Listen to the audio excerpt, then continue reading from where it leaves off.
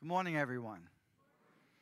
I shall read the word of the Lord from Colossians chapter 3, verse 14, which says, "And above all these, put on love, which binds everything together in perfect harmony." In addition, from 1 Corinthians chapter 13, verses 4 through 8, which says, "Love is patient and kind. Love does not envy or boast. It is not arrogant or rude.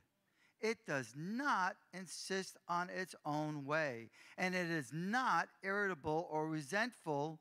It does not rejoice at wrongdoing, but rejoices with the truth.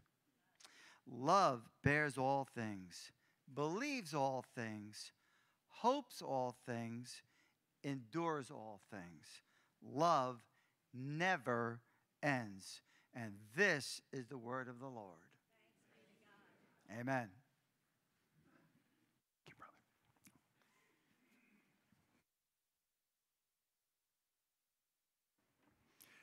Well, go ahead and take your Bibles and turn, if you will, to the book of Philippians. That's where we are. We've started a new series, as I said earlier, and today we're going to continue. We're hoping to cover verses 3 through 8 of this wonderful series. We're not trying to dictate to the Bible what we'll do or say or how far we'll go. We're letting the Bible speak. I'm trying to be mindful of how Paul wrote this beautiful letter and where he has given us a sense of direction or a theme for that particular verse or verses. And so it just appears to me that verse 3 through 8 flow together, and we'll be looking at that verse by verse.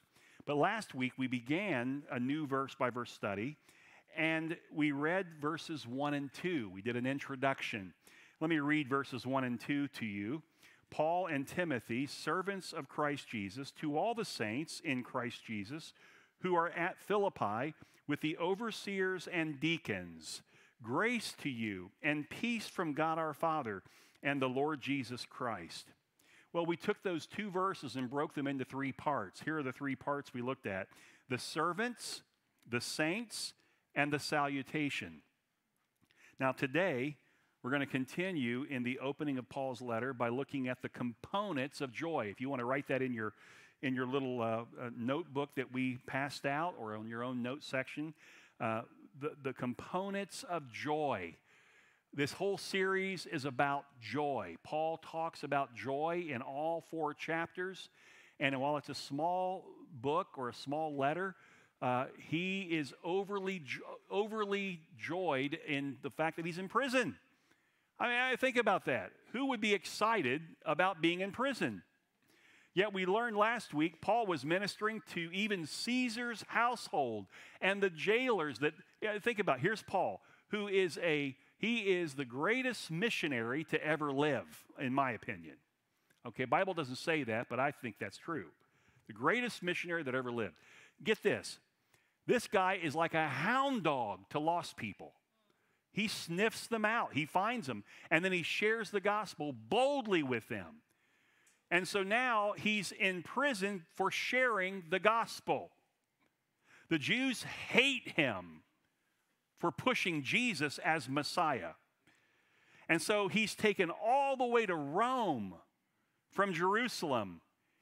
And now he is in prison, waiting his trial, waiting the outcome of his trial.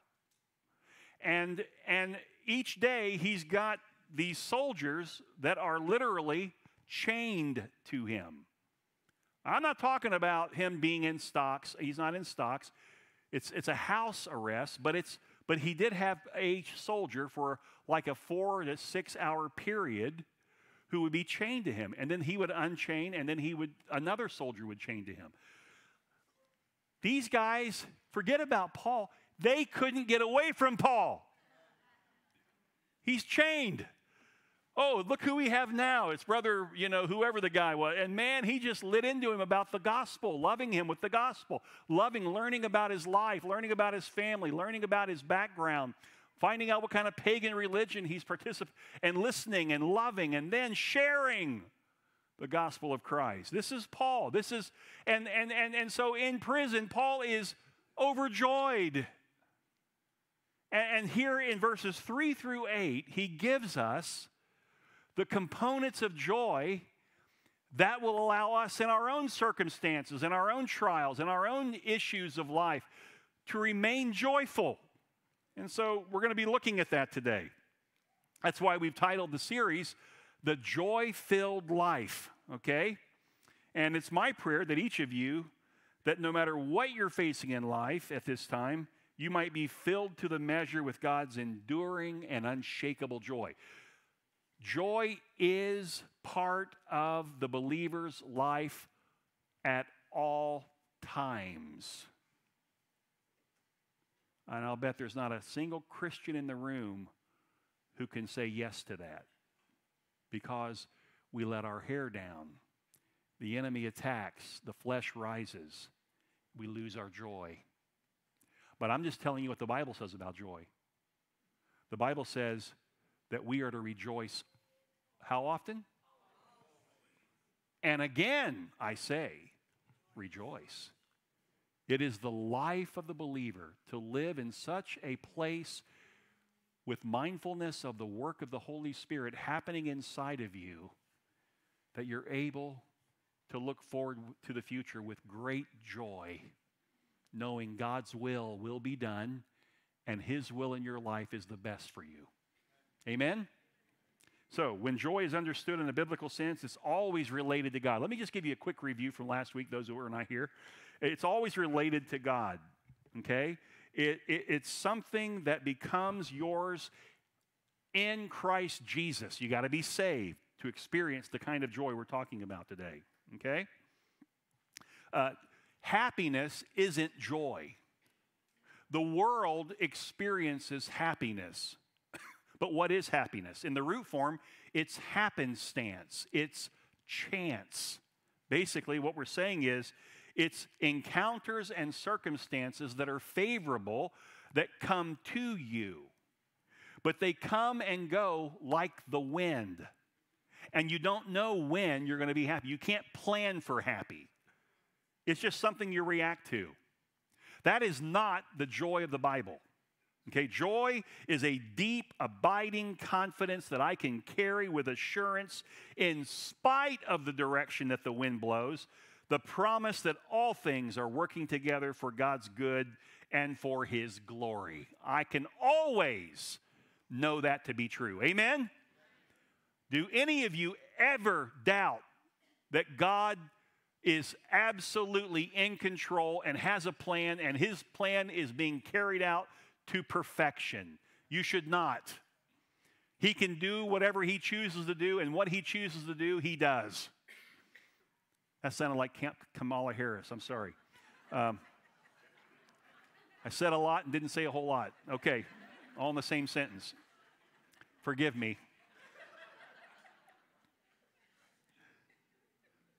Let me say it again. To know this kind of joy is to know Jesus Christ. The joy of the Lord is a byproduct of a deep, abiding relationship with Jesus. You will not experience the joy of the Lord as a believer if you don't have an intimate relationship with Jesus, if you're not leaning into Him.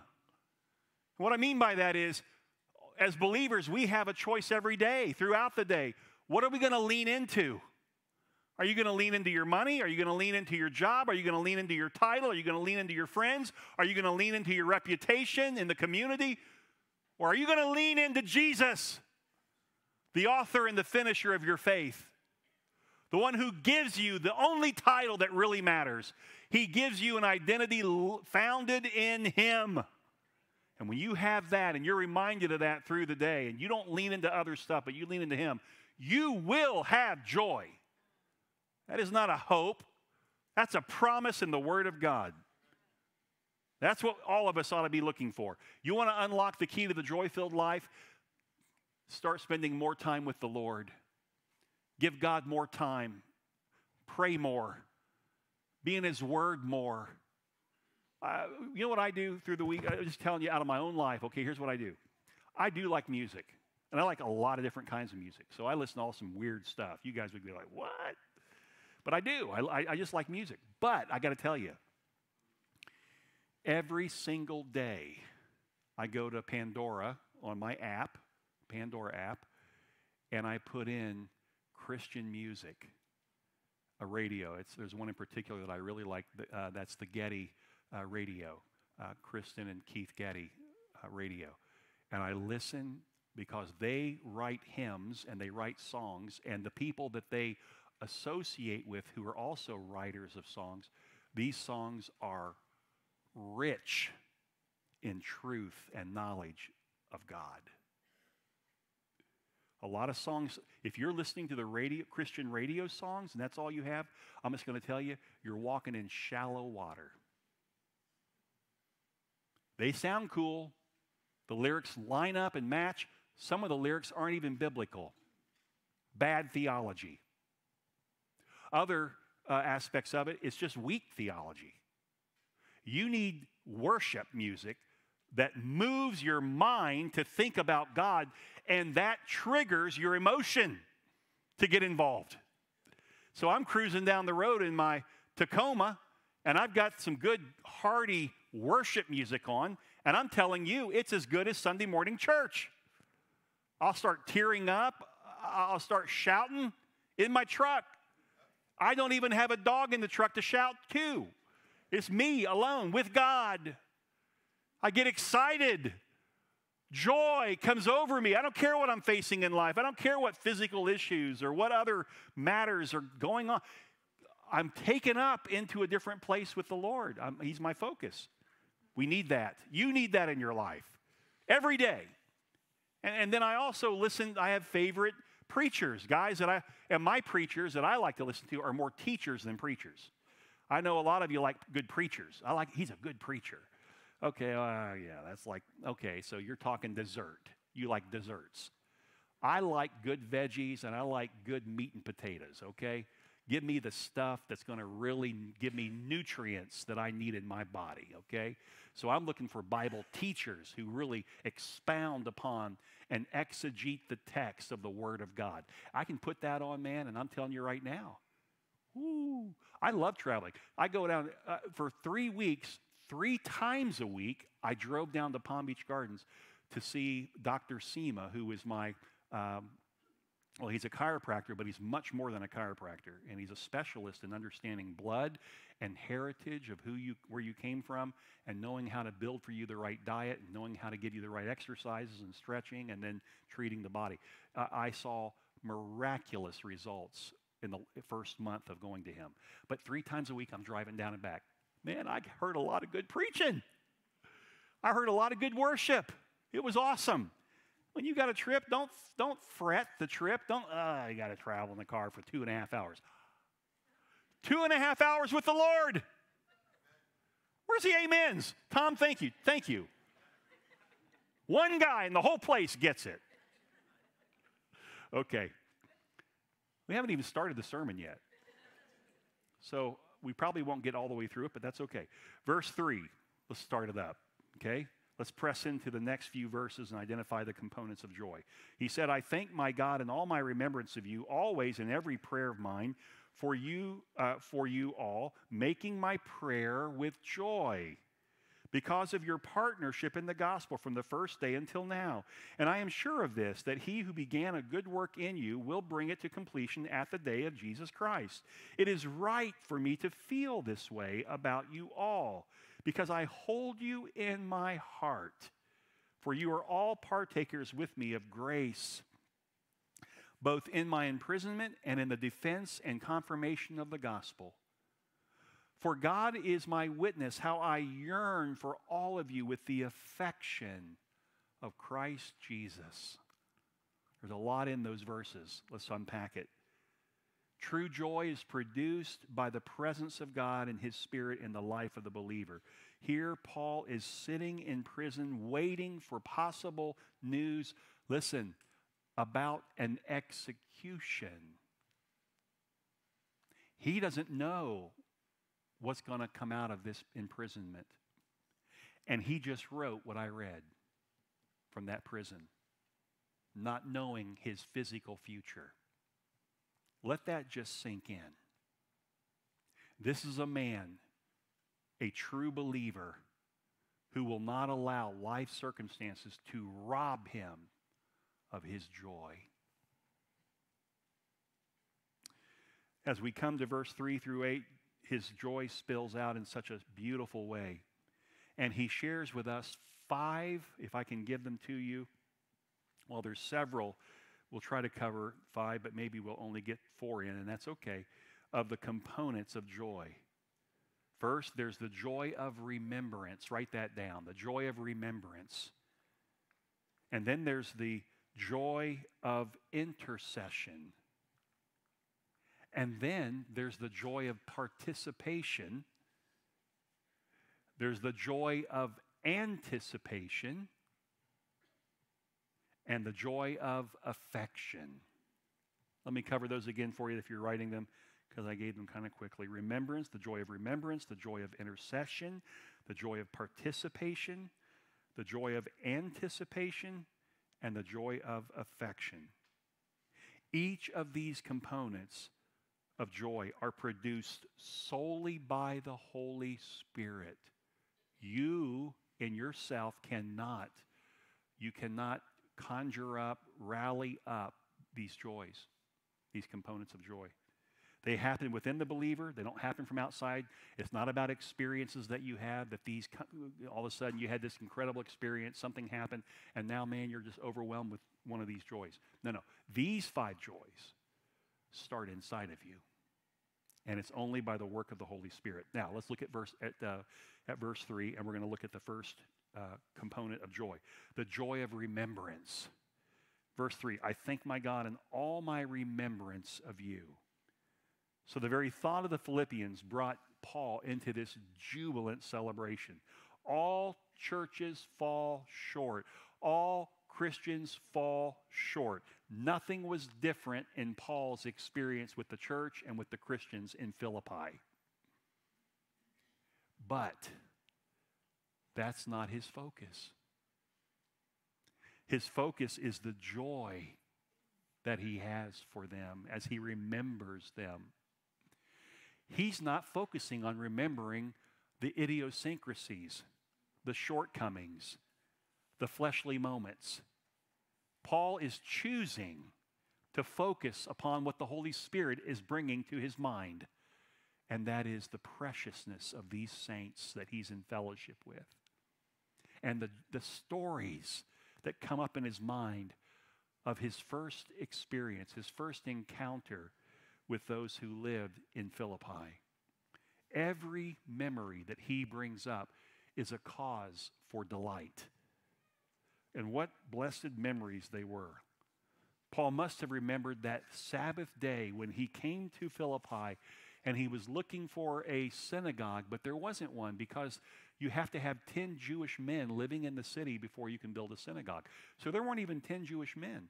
So he knew that the Jews that would be in that town, probably mostly women, they would gather at the river's edge. That was a common practice among those who were practicing Judaism in pagan lands. Philippi is a far cry from Jerusalem, believe me.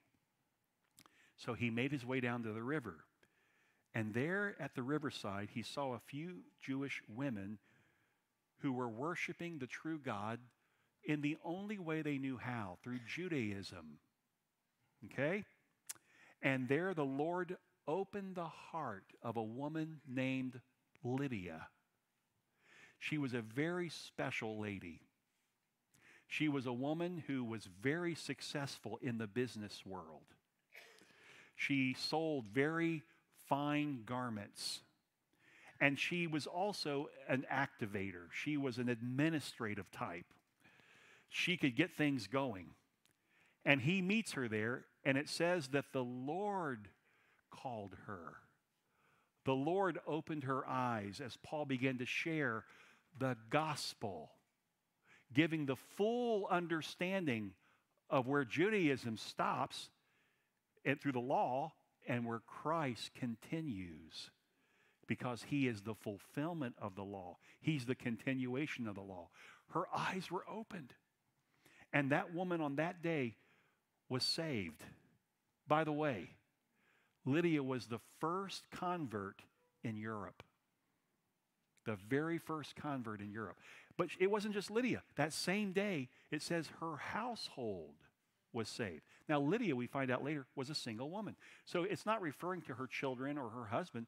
It's referring to her servants and those who lived in her home. Even her servants were saved on that day. This is one of the memories, I'm sure, that Paul is remembering. And then what about the memory of the girl who was demon-possessed? And Paul prays, and she's released from the demon. And she too comes to the church. She gets saved. This little fledgling church of people who were lost, and God saved them. And what about the prison experience? Remember that when Paul and Silas are taken captive and thrown in prison in Philippi for preaching the gospel? They're beaten so much, they literally would take the shirt down, or the upper clothing, the garment would come down, and they would flog, they would beat them, and the flesh would be a pulp on the back. Now, we don't know to what degree Paul and Silas were beaten, but we know that they were probably flogged. That's the traditional thing to happen. And yet, at the midnight hour, what are they doing? They're chained, lock and chain, okay, to these stocks. And yet, they are giving praise to God. They're singing songs of thanksgiving to God while they're suffering. That's crazy. That's crazy thoughts. Who in this world, while they're suffering, would be giving joy and praise and thanksgiving to God? Only those who have leaned into the work of the Holy Spirit inside of them. And so here they are worshiping God, and immediately God sends an earthquake, and it breaks the stocks. It breaks the chains. And not just of Paul and Silas, but of all the prisoners in the prison. This is a dungeon, a cavern that they're being kept in. And all the prisoners were released. And immediately the jailer's like, no. They're going to leave. And he knew that according to Rome, if I lose these guys, it's my head. I die.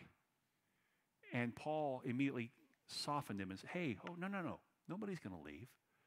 We're all still here. As the dust would settle, he's thinking they're all gone. The dust settles. He sees them all. And Paul said, let me share something with you what just happened. Shared the gospel. That jailer and his whole household were saved that night. Is that not awesome? What a great memory. In times of trial, yet wonderful memories of joy. So my question to you right now in this moment is, what trial are you facing? What setback is before you? What physical issue are you having to deal with? Have you found moments of joy in the midst of it? And if not, why not? Because that joy in you is always available. All you have to do is lean into the Holy Spirit, and He'll give you joy again. That's why we can come in. It almost was to a person who's going through a ton of difficulty. You come in, and these people are just singing these joyful songs, and you're thinking, they are so insensitive to the people that are here that are suffering. It's just so insensitive. Don't they know that not everybody's joyful? Some of us are going through really hard times. Well, the reason we can celebrate and have joyful songs is because joy transcends the pain. It transcends the setback. Amen? This is what Paul lived. This is what he experienced. And now he's remembering this. Listen, church, one of the keys to a joy-filled life is being able to recall the goodness of God that you see happening as you minister to people. When we see people around us who are not bowing down to worldly belief systems, who are growing in Christ, people who are being challenged to grow in Christ. At least 3 times this week, I don't know the exact number, at least 3 times in talking with people who were suffering, I said to them, as I let them share, I wanted to hear it because I want to pray for them. But I said, now, let me ask you a question, because they were believers. All 3 were believers. I said, let me ask you, what's God doing in that? What's God teaching you in that? How are you growing in this time? For 2 of the 3, it hadn't even crossed their mind. They were so engulfed in the pain, in the sorrow, in the hurt, in the wound.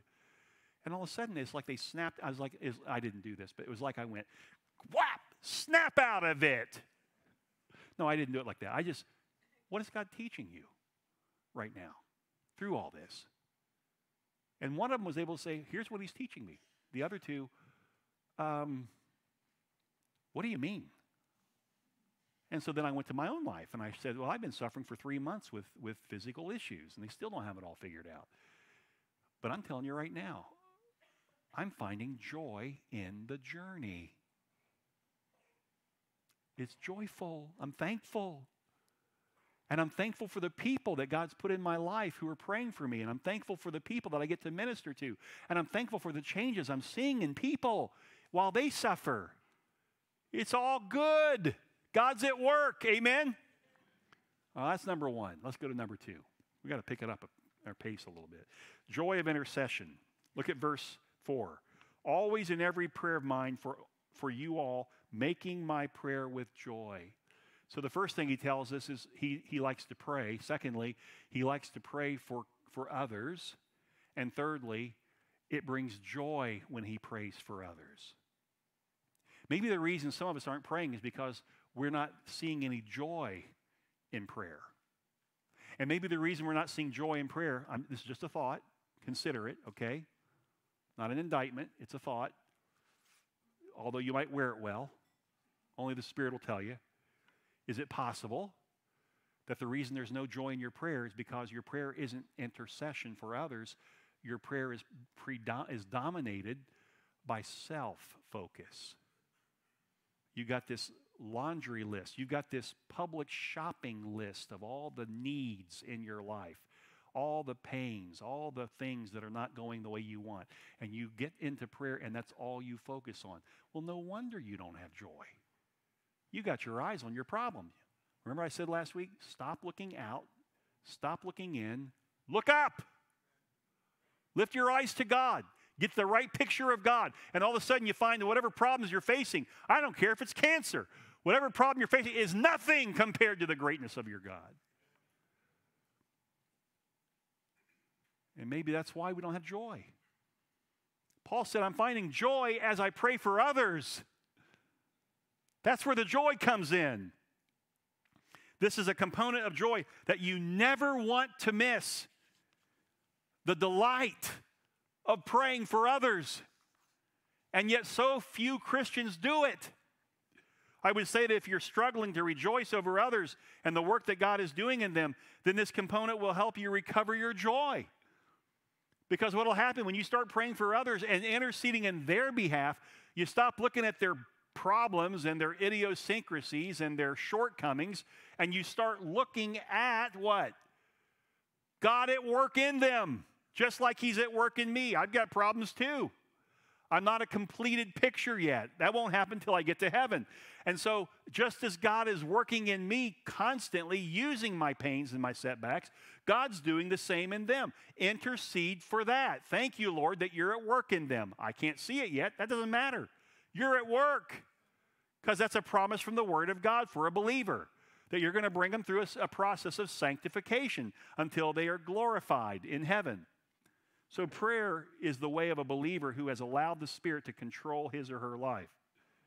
Paul was not only a prisoner in Rome, by the way. At the same time that he's writing this, there are those preachers and teachers and Christian leaders who had risen up against him. They were giving all these false reasons why Paul was in prison. They didn't see it as simply as Paul is being faithful to the Word of God, and Rome and Jews didn't like it. They handed him over to the Romans. Now the Romans want to do an investigation. They didn't see it that way. They were in opposition. These are believers. And so Paul's got that on him too. But do you see anything now later he'll talk about it. But never does it still his joy, even when there's Christians that are against him, that are in opposition to him. Somebody looks at us the wrong way. You're in church. They walk by. They don't say hi. And man, it just messes you up. You get sideways just because somebody didn't acknowledge you. Now let's just break that down. What's that really about? If you had been praying that morning, interceding in behalf of people, do you think that you would have reacted that way? What that's about is you. It's selfish. It's pride. It's ego. It's arrogance. They didn't acknowledge me. They walked by like I'm not even here. Maybe the Lord had them walk by and not speak because he's trying to teach you something. See, I do that all the time, by the way, and I get in trouble all the time. Because sometimes, I like to stop and talk to people, and I do a lot here. I just enjoy that. For 30 minutes here, I was in the back talking to different people and just enjoyed every moment. And then finally I realized, hey, you got to preach a sermon. You better sit down for a little while. So I came and sat down front here, and people would walk up and we were talking. But oftentimes when I'm just walking by, I didn't even notice. It's not like I intentionally didn't want to speak to you. I'm just walking by. And somebody will say to me in an email, you walked by and didn't even acknowledge me. You didn't even speak to me. You're speaking more about you than me. And I hope you can see that. I hope the Holy Spirit can show you. When you pray for others and you intercede in their behalf, it changes your heart so that when you come to church, you're just wanting to fellowship. And you're not waiting back there like this. Who's going to talk to me? Your arms are out and open, and you're just walking by talking to people. You're not focused on who walked by and didn't say hi. It means nothing. They weren't trying to not speak to you.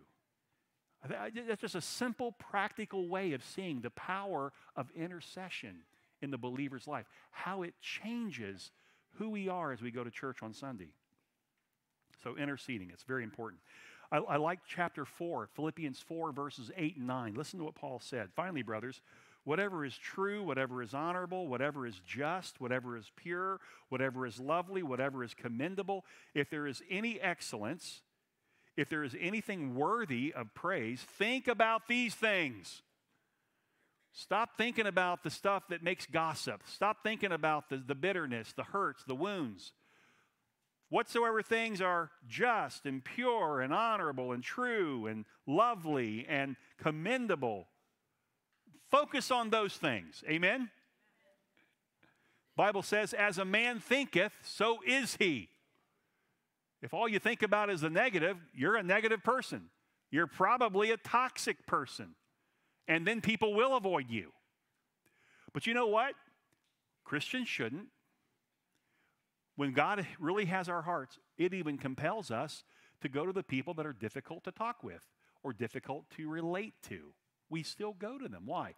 Because God's doing a work in us. He's changed how we see them. And we stop judging them and critiquing them for the fact that they're not like us, and we just start relating how God had to change me too. And so I need to give some leverage here, some flexibility. Let the Spirit do His work in them. I just need to love them. I don't need to judge them. I think that's important.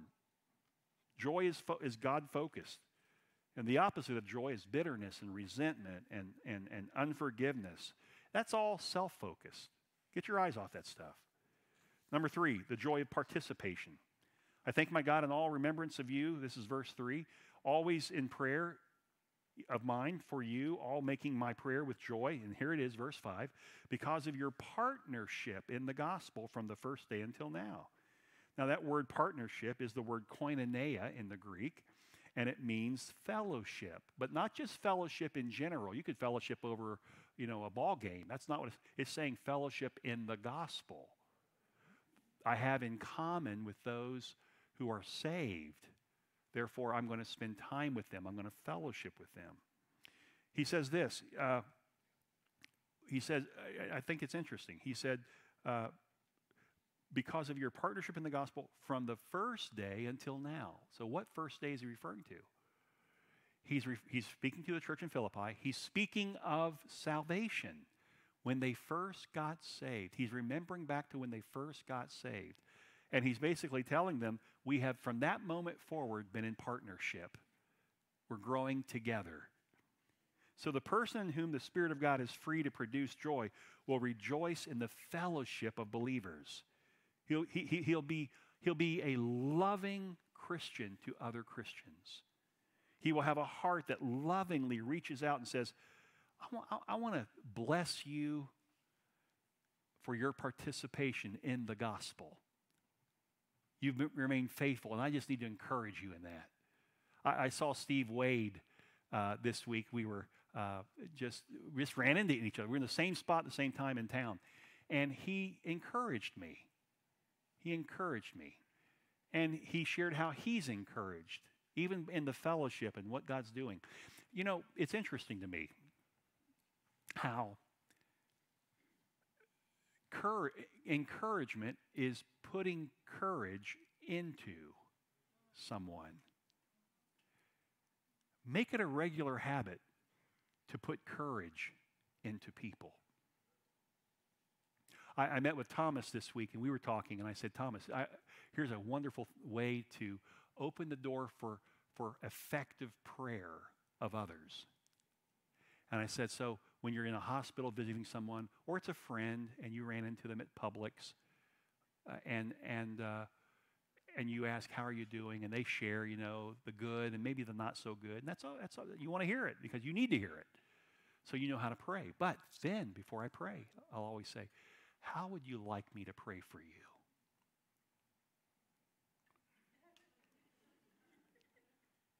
Let me tell you, that's a game changer.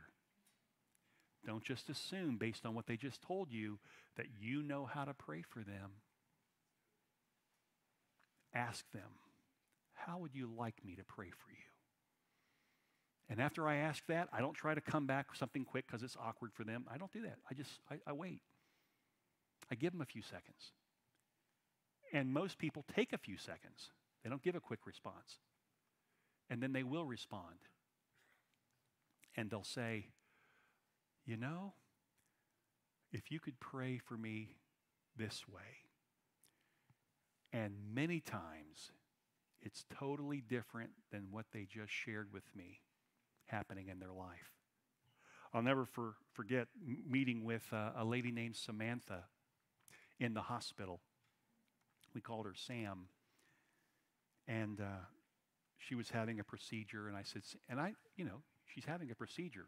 Come on, Greg, you know how to pray for her. And I said, Samantha, how would you like me to pray for you? And her response was quiet. She was thinking. She was contemplating. And then she said,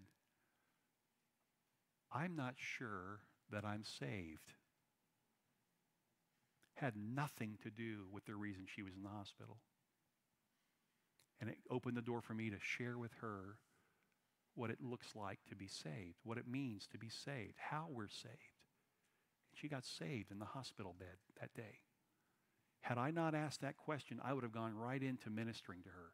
See, our prayer with others, this joyful participation, when you can really care enough, koinonia, with those that have the gospel in common with you, and you minister the gospel, but you do it knowing that prayer is going to be part of this ministry.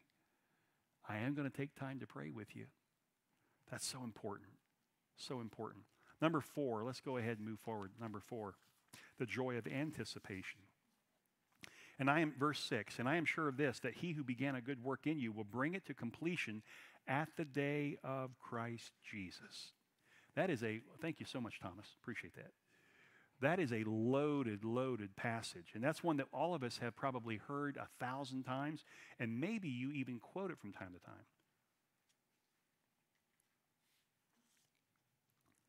So let me tell you what it's meant to say, what the meaning is, so that you don't use that verse for the wrong reason or the wrong way.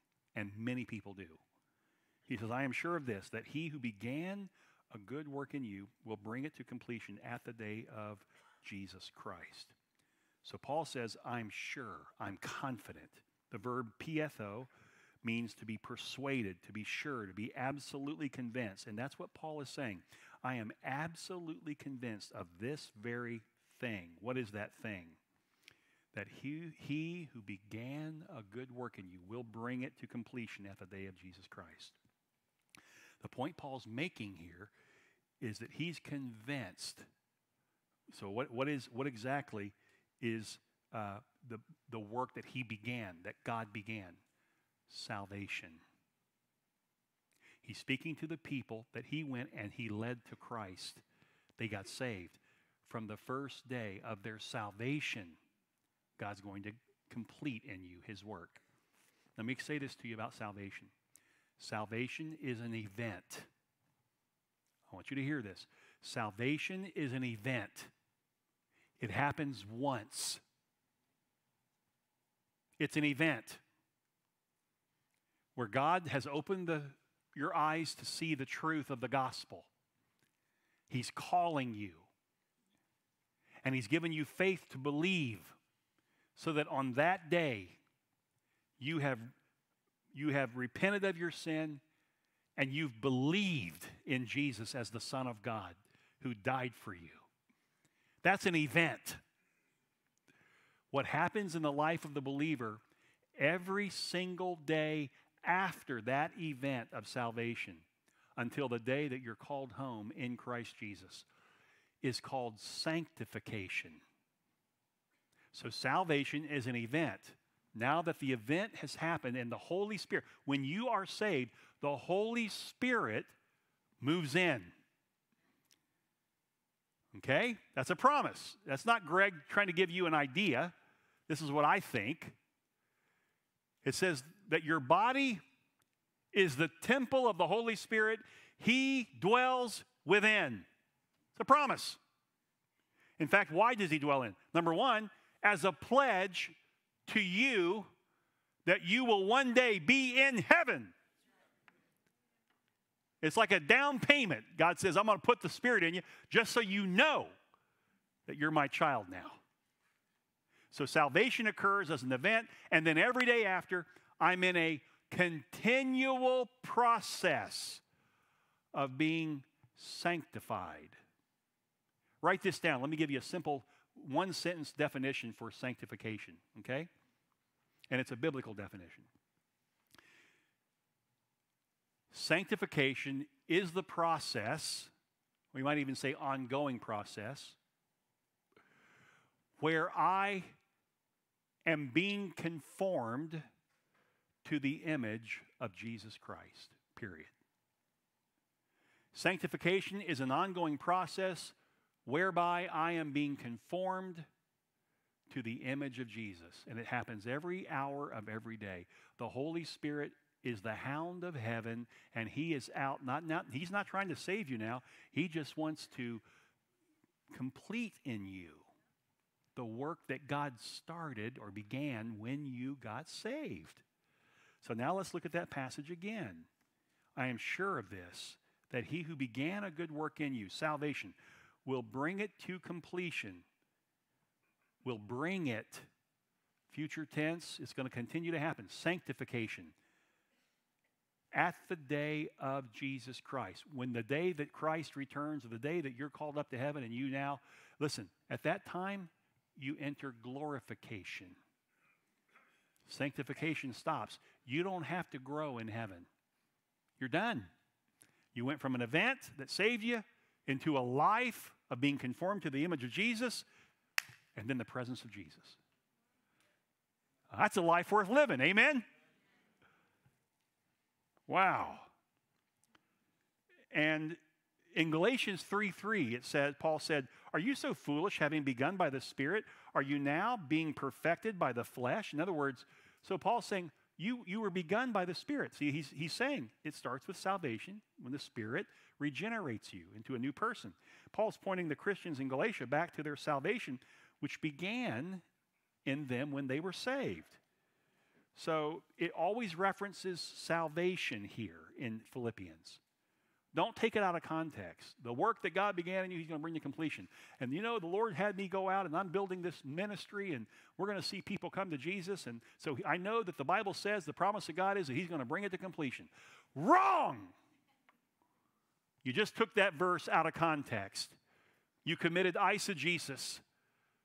You put into the text what's not there. You want to exegete the text. Take out, exit what is in the Bible. And it's talking about salvation, nothing else. Very important we understand that. Number 5. Ready to go to number 5? Last one? Here we go. The joy of affection. The joy of affection. It is right for me, verse 7, it is right for me to feel this way about you all because I hold you in my heart. For you are all partakers with me of the grace, both in the imprisonment and in the defense of the gospel. And then he says in verse 8, for God is my witness how I yearn for you all with the affection of Christ Jesus. So twice he talks about feeling here, what's in his heart, and he talks about affection for them. So what Paul is really trying to say to us here is that this is not something that I'm having to work hard so that I care about you and I pray for you. Because the Spirit of God has Paul consumed with love, the love of God, it overflows Paul into those that he ministers to. And now he carries inside of him, in his heart, a deep, abiding affection for other people. Oh, how I pray that that be the case for Vero Bible Fellowship. That we would build in our hearts a deep, abiding affection for one another. That we would be about that. That's what we would be about.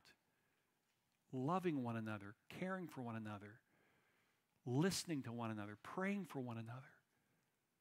That alone is reason to come earlier on Sunday. And it certainly is reason for us to call on people during the week and check on them. How are you doing? See, we get so caught up in our world, which carries us away from the joy. But when we take time to let the Spirit speak, and then he puts a face or a name on our mind, and we call them, hey, just thinking about you. How are you doing? And listen and care enough and say, hey, I'm going to pray for you right now. I'm going to get off this phone, or if it's on the phone, pray with them. But if it's a text, I'm going to be praying for you. And mean it. Now you just took your eyes off of you and you put it on others. And now all of a sudden joy fills you. There's no joy like that of ministry to others. Amen? Well, let's close our time. I want to say to you today, if there's anyone here who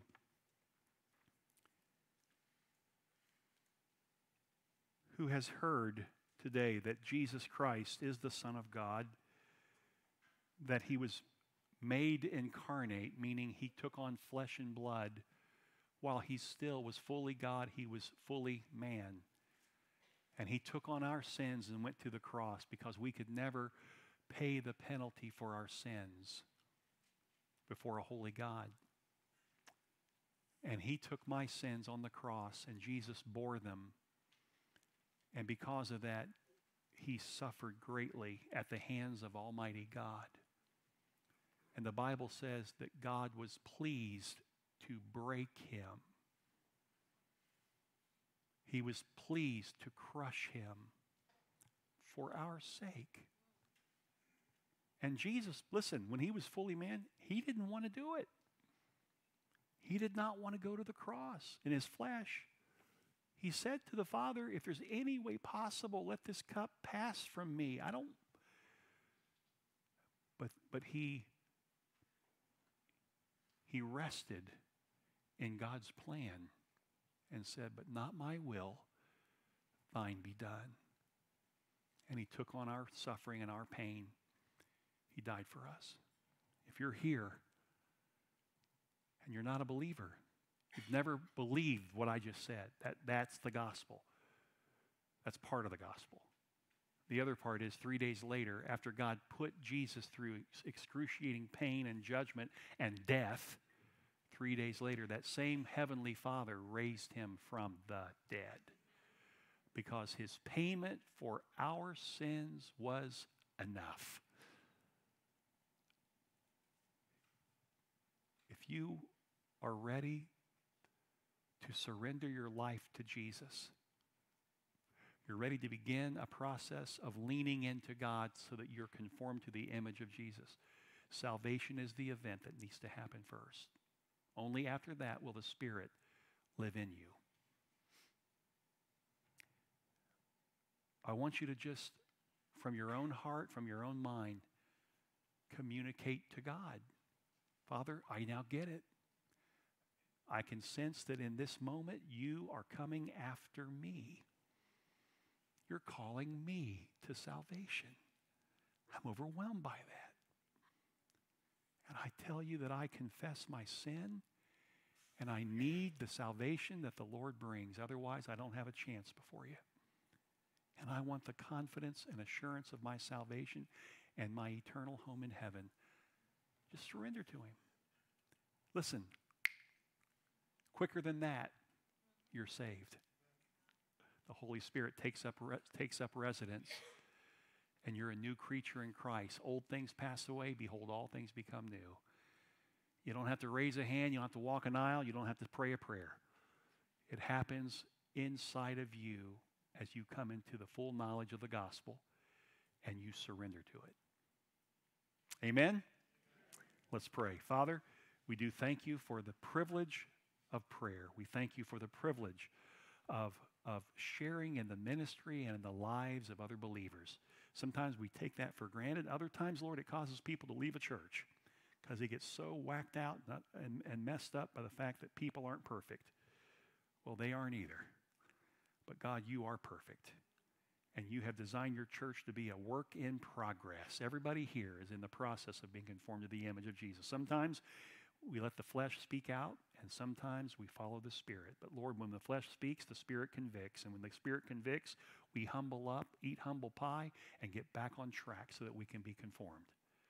I pray that everybody here would understand there's nobody that's ready-made here. Nobody's perfect. Nobody. You are the only perfect one to live on this earth. And you're calling us to be real and to be honest. And you're calling on us to lean into you and to be in fellowship, in koinonia, with others who have received the gospel. May it happen at Vero Bible Fellowship in a strong and rich way. In Jesus' name, amen. Amen. If you need prayer, our elders and prayer partners will be up front. Come up and they'll pray with you about any matter in your life. And God bless each of you today. Make sure you take time to fellowship. God bless.